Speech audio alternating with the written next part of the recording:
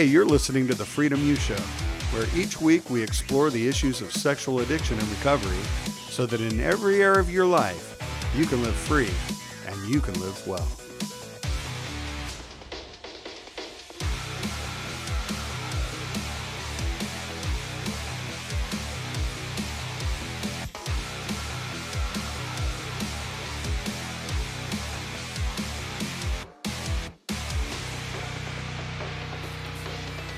Hey, welcome to the Freedom U Show. This is Kevin and Doug, and today we're going to talk about how we can stop the trauma train of sexual abuse in America. You know, it just seems that with the Harvey Weinsteins and the Kevin Spaceys and all the other people who are coming out and sharing how they've been traumatized, and people are trying to figure out what in the world is going on. And I think we've had a problem for a long, long time, and now it's just coming out into the surface, and we're really seeing just how prominent this issue of sexual abuse and trauma and discrimination, depersonalization of women and men has become in our country. Well, speaking as someone who's been on the front lines of dealing with sexual abuse and trauma for all of my professional career, I have to tell you, the issue is much bigger than what most of us know. Really? Oh, yeah. I mean, to use the metaphor of an iceberg is really true. I mean, the Spaceys and the Weinbergs, they represent, or maybe President Clinton, or who else represents the tip of the iceberg. Tiger but the Woods. iceberg is huge. Yeah. And the number of people whose lives are touched by sexual abuse is huge. You know, it's not just the victims, but it's the families of the victims. It's the children of the victims. Certainly this has a lot to do with our work around sexual addiction is too, because that's what feeds the pig of this abuse. But by all means, it's like, I think there's a moment in history for America when we might really tackle this problem and make a change. I never knew that we were going to stop smoking. Yeah. I didn't know, that we were really going to deal with racism. Not that we've really defeated it, but it is at bay. We pushed it back. I think this is the opportunity for the same thing to happen when it comes to sexual abuse and the depersonalization of women in America, the discrimination that they face. Well, and I can certainly hear a lot of people in our audience saying it's about time. It is time. And, it's one thing to talk about the problem. It's a whole other thing to actually do something about the problem. One of my employers in the past told me one time, he said, "Kevin, you have an amazing grasp of the obvious." He says, you have an amazing way of presenting the problem, but I'm paying you to come up with solutions. And hopefully today we can talk about some of the solutions to actually turning the tide of sexual trauma and discrimination and abuse of not only women, but men, of people. That's so true. I mean, we're definitely talking about both genders here. It's not like men have cornered the market on exploitation and discrimination of others and abuse. That's not the case at all. I've got to say something. Much of my professional career has been addressed with people that are perpetrators, that violate other people. They are the Weinsteins. They are the Tiger Woods. They are the Spaceys. But you know what? This issue is so pervasive. I think to really turn the tide, it's not going to be a matter of arresting the behavior of those few, those prominent few. But this is something that we have to look at from the level of children in preschool. I can pretty much guarantee you that a 2-year-old in preschool, isn't really depersonalizing and discriminating against women. So something in the way that we as families and as a society socializes our young boys corrupts them. And this is an issue for all of us, whether we're neighbors or we're parents or we're grandparents or we're teachers, whatever our station in society, we've got to do something different. So what you're saying is these attitudes, these behaviors are learned. Absolutely. They're not inherent in our being, and some people just are going to grow up and they were created to be abusers. Absolutely. They're taught this, and they're modeled this lifestyle through different folk ways and mores of culture and the way that we just hang out together as guys. Exactly, and what we celebrate and what we don't celebrate. Yeah, like in elementary school it starts. Let's talk about it. Yeah. I mean, it starts early in life, where the girls are chasing the guys and the guys want the girls to chase them. And, we're doing backflips off the monkey bars to prove that we're the ones that are worthy to get the girl. And and we're all talking about what girls we want to get. Then we start getting to the issues. What does it mean to get them? Yeah. And what is it that we're going to get? Yeah. Well, I have to tell you, when I was in junior high, it's like, the question on a Sunday morning or a Saturday morning is like, what did you get? Did you get any? Did you get any? What does that mean? Well, it means, did you have sex? Were you able to manipulate a girl into having sex with you of some sort? Yeah, and that's the goal of the date. That's the goal of hanging out.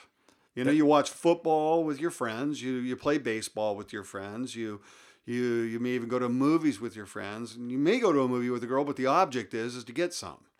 When sexuality, it's not to hang out. When sexuality is seen as a conquest. Exactly. When it's something, when these are like notches on our belt. When it's something, it's really not that much difference. Like, it's like, how many fish did you catch? Or did you get a buck this year?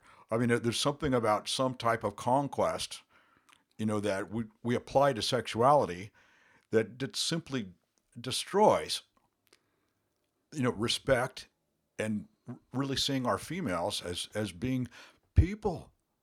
There's something so we haven't used the word yet, depersonalizing. It's depersonalization that allows us to kill people, to hurt people, to harass people, to discriminate against people. And when we do that to a gender, and when we allow it, it's like we are the problem. And appreciate it. I remember, we are the problem. I remember growing up and loving James Bond. I loved the James Bond movies when I was growing up, because James Bond always killed the bad guy and justice always prevailed and he always got the woman and several of them in the movie, and he just went from one to the other and they were all trophies and that was like the way that you were raised thinking being a man was a man. So we celebrate promiscuity. Right. We celebrate sexual conquest. And basically we vote with our money and with our attention with movies or media. Something that's a pet peeve for me, Kevin. Let me rephrase that. I want to say this. Hollywood is a major force in making our national psyche and our norms. They are a major force. Now, I don't want to overplay it, but I don't want to underplay it. So the pet peeve is the opportunity that Hollywood has to stop this discrimination, this exploitation of celebrating sexual conquest. It's like, it seems to me they have an amazing opportunity, and it annoys me that they don't take it.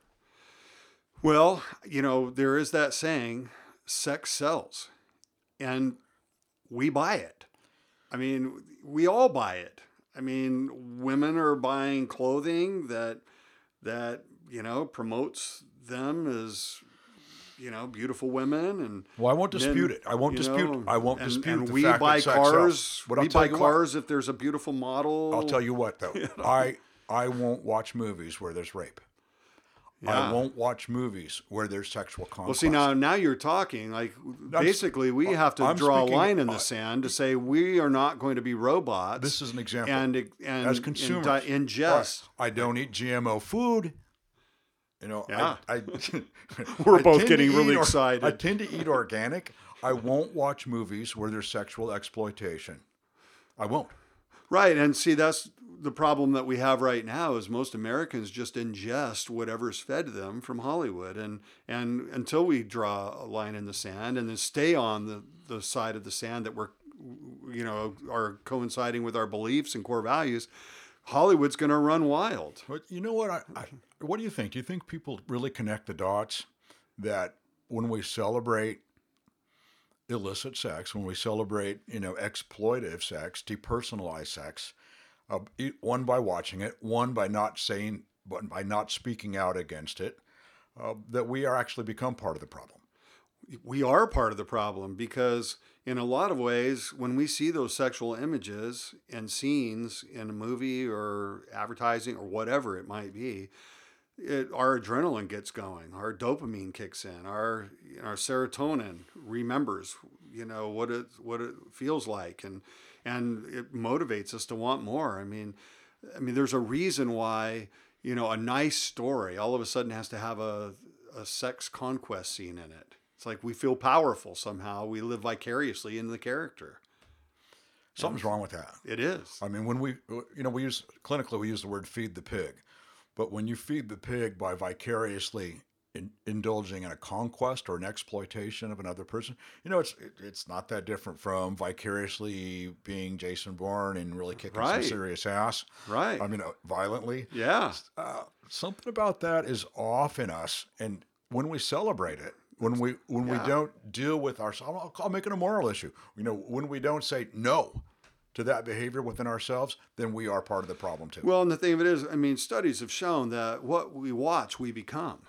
It's only a matter of time. If we were to sit down and watch horror movies day and night, for the next 10 years, eventually we're going to start acting out in those ways. Our thoughts are going to become our behavior at some point. It's true. It's just a matter of time. Like you've probably done studies on this, and you probably have experienced this in your years of therapy, that a lot of the hardcore criminals, those who have done violent crimes, probably were not only raised in violent families, but also watched and listened to violent kinds of things. Oh, sure. And part of their justification system for their behaviors is what they see happening in society and what they see tolerated in society. Oh, without a doubt. What comes to mind, Kevin, just thinking about this? I can remember as a kid listening to people brag about sexual exploitation, dominance, control, and at some points being impressed. Okay, out of my own insecurity and my own sexual insecurity, and then later, as I matured, not really approving, but not saying anything about it, because I didn't want to risk the disapproval of the group of people that were there. And then as I matured more, that I became vocal about, that's just really wrong. That way of thinking is just off. And I think we need to change the subject, or I'm going to change my geography. Well, and I think in a lot of ways, the Me Too campaign right now is changing the subject in a sense. They're saying we're going to draw a line in the sand and we're not going to tolerate this anymore. I think, aren't you proud? Like, for example, the NFL has drawn a line in the sand against domestic violence and abuse. Like, there are football players who are crossing that line and they're hitting their wife or their girlfriend. The players and the owners are standing together and saying, we're not tolerating this anymore. This is not right. That is so We're not good. going to allow this to happen anymore. That is so You're good. not doing this on our watch anymore. We're good. taking a stand. And see, the problem we have with the sexual issue is that, it's so ingrained in our need psyche, if you will, to think that this is part of what makes us alive. Like dominating women, like as men. And I'm not saying only men do that, but primarily, that's our culture here in America. It's a sad dynamic. You know what? If I lived in a perfect world or a utopia, if I got to, be the zookeeper, if I got to design things, we would celebrate the intimacy within sexuality. Woo! Now we're talking. It's like, on Sunday morning when those junior high schoolers get together, when they say, did you get any? You go, oh man, I got some. Yeah. I got to really share my heart with my girlfriend, Yeah. and she shared hers with me. I let her know some of the fears and struggles I've been having, and she did the same. I felt so good about that process. I can't believe the emotional intimacy, that's being generated between us. She is an amazing person. I can't wait till that's what teenagers brag about. But we have to set a standard so they start to see that as even a value. Right. So if that's going to happen, then us as parents, grandparents, we need to get healed up and become whole and learn how to connect with people and be intimate and share our fears and insecurities. Now we're talking. And, really be vulnerable Now in we're who talking. we are. Because we're the ones that are going to model this to the next generations. To think that we're going to see a change in the next generations without us affecting that change as leaders and as parents, as role models, that's just ridiculous. Oh, you're so true. You know something? I grew up in a family that came from a Southern culture. I didn't grow up in the South, but I grew up in the family that had a Southern culture, and I'll never forget a conversation I had with my father, who grew up in a very racist society in Texas and in Georgia. And as he described his own exodus out of racism, as he shared like how he used to behave, as he shared how racism was encouraged within his family from his parents, Mm-hmm. and how he gradually saw what was wrong with that, gradually set some standards, gradually changed the man he was, how he treated people, what he would tolerate, in conversations with other people, and how basically how his life was transformed, removing himself from racism, and how his wish for me as a young man that I would, in a similar way, not carry that weight and not carry that darkness that racism represents. I'll never forget what my father had to say to me that day. And weren't you telling me the other day that your dad actually had an encounter from being in the military, and he just really had an encounter with God. He did. And as he began to understand the truth of God's heart and God's vision for people, he started to realize that what he had always believed throughout his whole life was not congruent with the heart of God. Absolutely true. Depersonalizing people is how it allows you to kill them, to enslave them, to exploit them. Yeah, I mean, so he realized at some point, I would imagine, that God loves the whole world. He doesn't just love a certain people group. He loves people. It's true.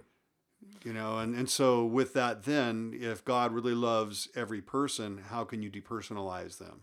Exactly. If they're created in God's image. I'm thinking so right when now, it comes to the sexual trauma stuff, I mean, like in a lot of ways, it's sort of like dehumanizing women to be able to tolerate them being traumatized. Exactly. And it's not talking about it that it allows the dehumanization, the depersonalization to happen. I'll never forget, I read Steve Pinker's book, The Better Angels of Our Nature, I think it's called, that basically cataloged the steady reduction of violent death on the planet. And you know what he attributed primarily this to? It's interaction between people and people groups. Gutenberg and literacy, and we started. Hey, those Italians, those French guys, they love their wives just as much as I do. Maybe I don't want to kill them so much. Just the reality that people are people, and that they can be respected as people, and just that fact reduced violence and war, tremendously, and continues to do so. But I think it's the time for sexual exploitation and discrimination to be part of that. I agree. So, in a sense, we all need an encounter. In a sense, we all need an encounter with God to see people through his eyes, to see women the way that God not only views them, but values them, to see children as the way God sees them and values them and protects them. And so, and also to see ourselves the way God sees us. That's very good. And, here's something that I know resonates with almost everybody. Every woman that you might be lusting towards or exploiting is someone's daughter. Yeah. Is someone's sister. I've got a mother. I've got a sister. I've got a daughter. I don't appreciate anybody exploiting my family. These people, this gender, women, they are our family. And that's about as close as it gets for most of us. Who would want to exploit your own family? And who would tolerate the exploitation of our sisters, our mothers, our daughters? Because all of our women in America are one of our daughters, mothers, sisters, and need to be respected as such. Yeah, and unfortunately, pedophilia is a big issue, even within our family culture, and so we've got to get even to the next level of saying, we're going to protect our family. You know, you were telling me months and months ago about like how you would work with, you know, people who had committed rape or pedophilia, and you would bring them into group counseling sessions, and you would teach them about how to touch appropriately, about how to behave with, you know, various elements of society to sort of change their thinking around. Well, they have to be resocialized. You know, Tell me more about that. Tell me how that works in therapy. And okay. in Well, typically, groups. I'll go back to preschool. That preschooler probably doesn't have a predisposition to rape anybody. Okay. That happens through social learning. Now, life happens. Tell me more about the social learning that is going on that would bring that about. Well, I would say it this way. If I'm witnessing domestic violence, if I watch my parents watching exploitive sexuality without protest, basically endorsing it. Yep. I'm getting a message. In other words, kids don't do what you say, they do what you do. Yeah. If I see other and as I mature, as I see other children celebrated for sexual exploitation and conquest rather than punished. I mean, I don't mean by adults, I mean by their peers. Yeah. You know, when that kind of behavior isn't shamed. Yeah. Instead, it's celebrated. That sets the tone, you know, for exploitation and wrong way sex to happen. Beyond that, if I don't have models of what healthy sexuality looks like and how it's expressed, if I don't see sexuality within the context of intimacy, respect, and trust, then I'm not connecting the dots very well. So in the middle of my impulsivity, I start to act out. If that is not somehow, you know, impacted in a way that turns the corner quickly, it can become habitual because it is reinforcing. And as it becomes habitual, then people's, I'll call it we use the word justification system, but their defense mechanisms around what they're doing, they start to play with it and they start to make it okay. One of the ways they make it okay is by depersonalization and dehumanization. That's the main way they make it okay. When that process is celebrated of deviant thinking, and when there's role models for deviant thinking, it basically endorses and makes it all right for continued misbehavior to go. So to fix that, you go right back to the defense mechanisms, the deviant thinking processes, you know, and the things that dehumanize and depersonalize. You know something that's very important in therapy, when the time's right, is I'll call it a victim, but a victim confronts their perpetrator, and in the middle of that takes their power back, but at the same time, the victim is really personalized because this is a real person that they hurt, and that process is very impactful for the perpetrator as well because they start to recognize the humanity of the person that they hurt, and in the middle of that, it's incredibly therapeutic for both. But right now, I'm thinking it from the perp's point of view. It's like it helps them get well to recognize that this is a mother, a sister, a daughter that I harmed. Exactly. Empathy is a huge part of this whole this is empathy process. It's empathy training. And so really, when we're talking about turning the tide, you know, stopping the train of trauma, we're really talking about healthy relationships. We're talking about learning how to live in healthy relationships with healthy communication, with healthy behaviors, living wholeheartedly. And that takes, you know, a lot of work in the trenches of working through conflicts, working through, you know, differences, and working through expectations, like learning how to have a relationship with each other where we're vulnerable and we're growing together and learning and appreciating each other, respecting each other, honoring. And so it really comes down to like, how are we building healthy families? You're on it. No, it's like really turning the tide around this is in many respects, it's largely a family issue. And then beyond that, we can't even have a healthy family environment unless we have healthy people. So we got to take care of our own Somebody's got to start self-care, you know? We've got to get healthy and whole and begin to live wholeheartedly in our own personal lives before we can even have a healthy relationship. Exactly. Because it's our own dysfunction and it's our, you know, our need to you know, or our lack of feeling needed, valued, significant, all those things that keep us from having relationships because we're hiding, we're living in secrecy. And then the shame comes on us that we're not enough. We're never going to have enough. We're never going to have fulfillment. And so we start looking for artificial ways to make ourselves feel better. And that breaks down relationships even more because of the betrayal and the distrust and the dysfunction that comes out of all that. And so we end up separated, disconnected. And so really I think one of the major things we've been talking about is really the individual taking responsibility to getting help for themselves to go from dis-ease living to wholehearted living of well-being, and then translate that into family life, relationships that are healthy and whole, that then affects our culture. Oh, I agree. You've got it, Kevin. That really is a primary answer, is we have to shift personally and then collectively towards wellness and wholeness, which includes respect for others.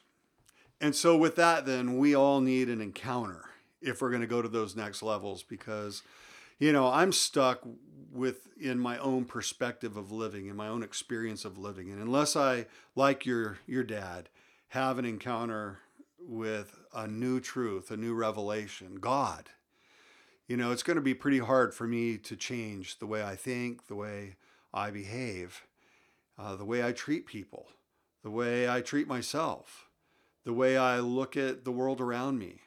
And so I guess in closing this podcast today, I would just like to release an impartation to everybody who's listening to have an encounter with God today, and to come into a place where you know that you're called to live wholeheartedly in every sphere of your life, that you have a right, a God-given right to be honored and respected and loved, and you have a responsibility in that to honor, respect, and love.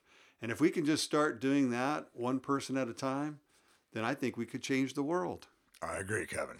All right. Well, thanks for listening, everybody. We hope to have you join us for our next podcast.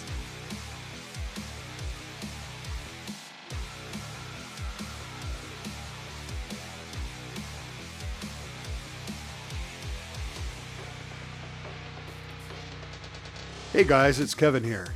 If you enjoyed this podcast, let us know. We'd love to hear from you.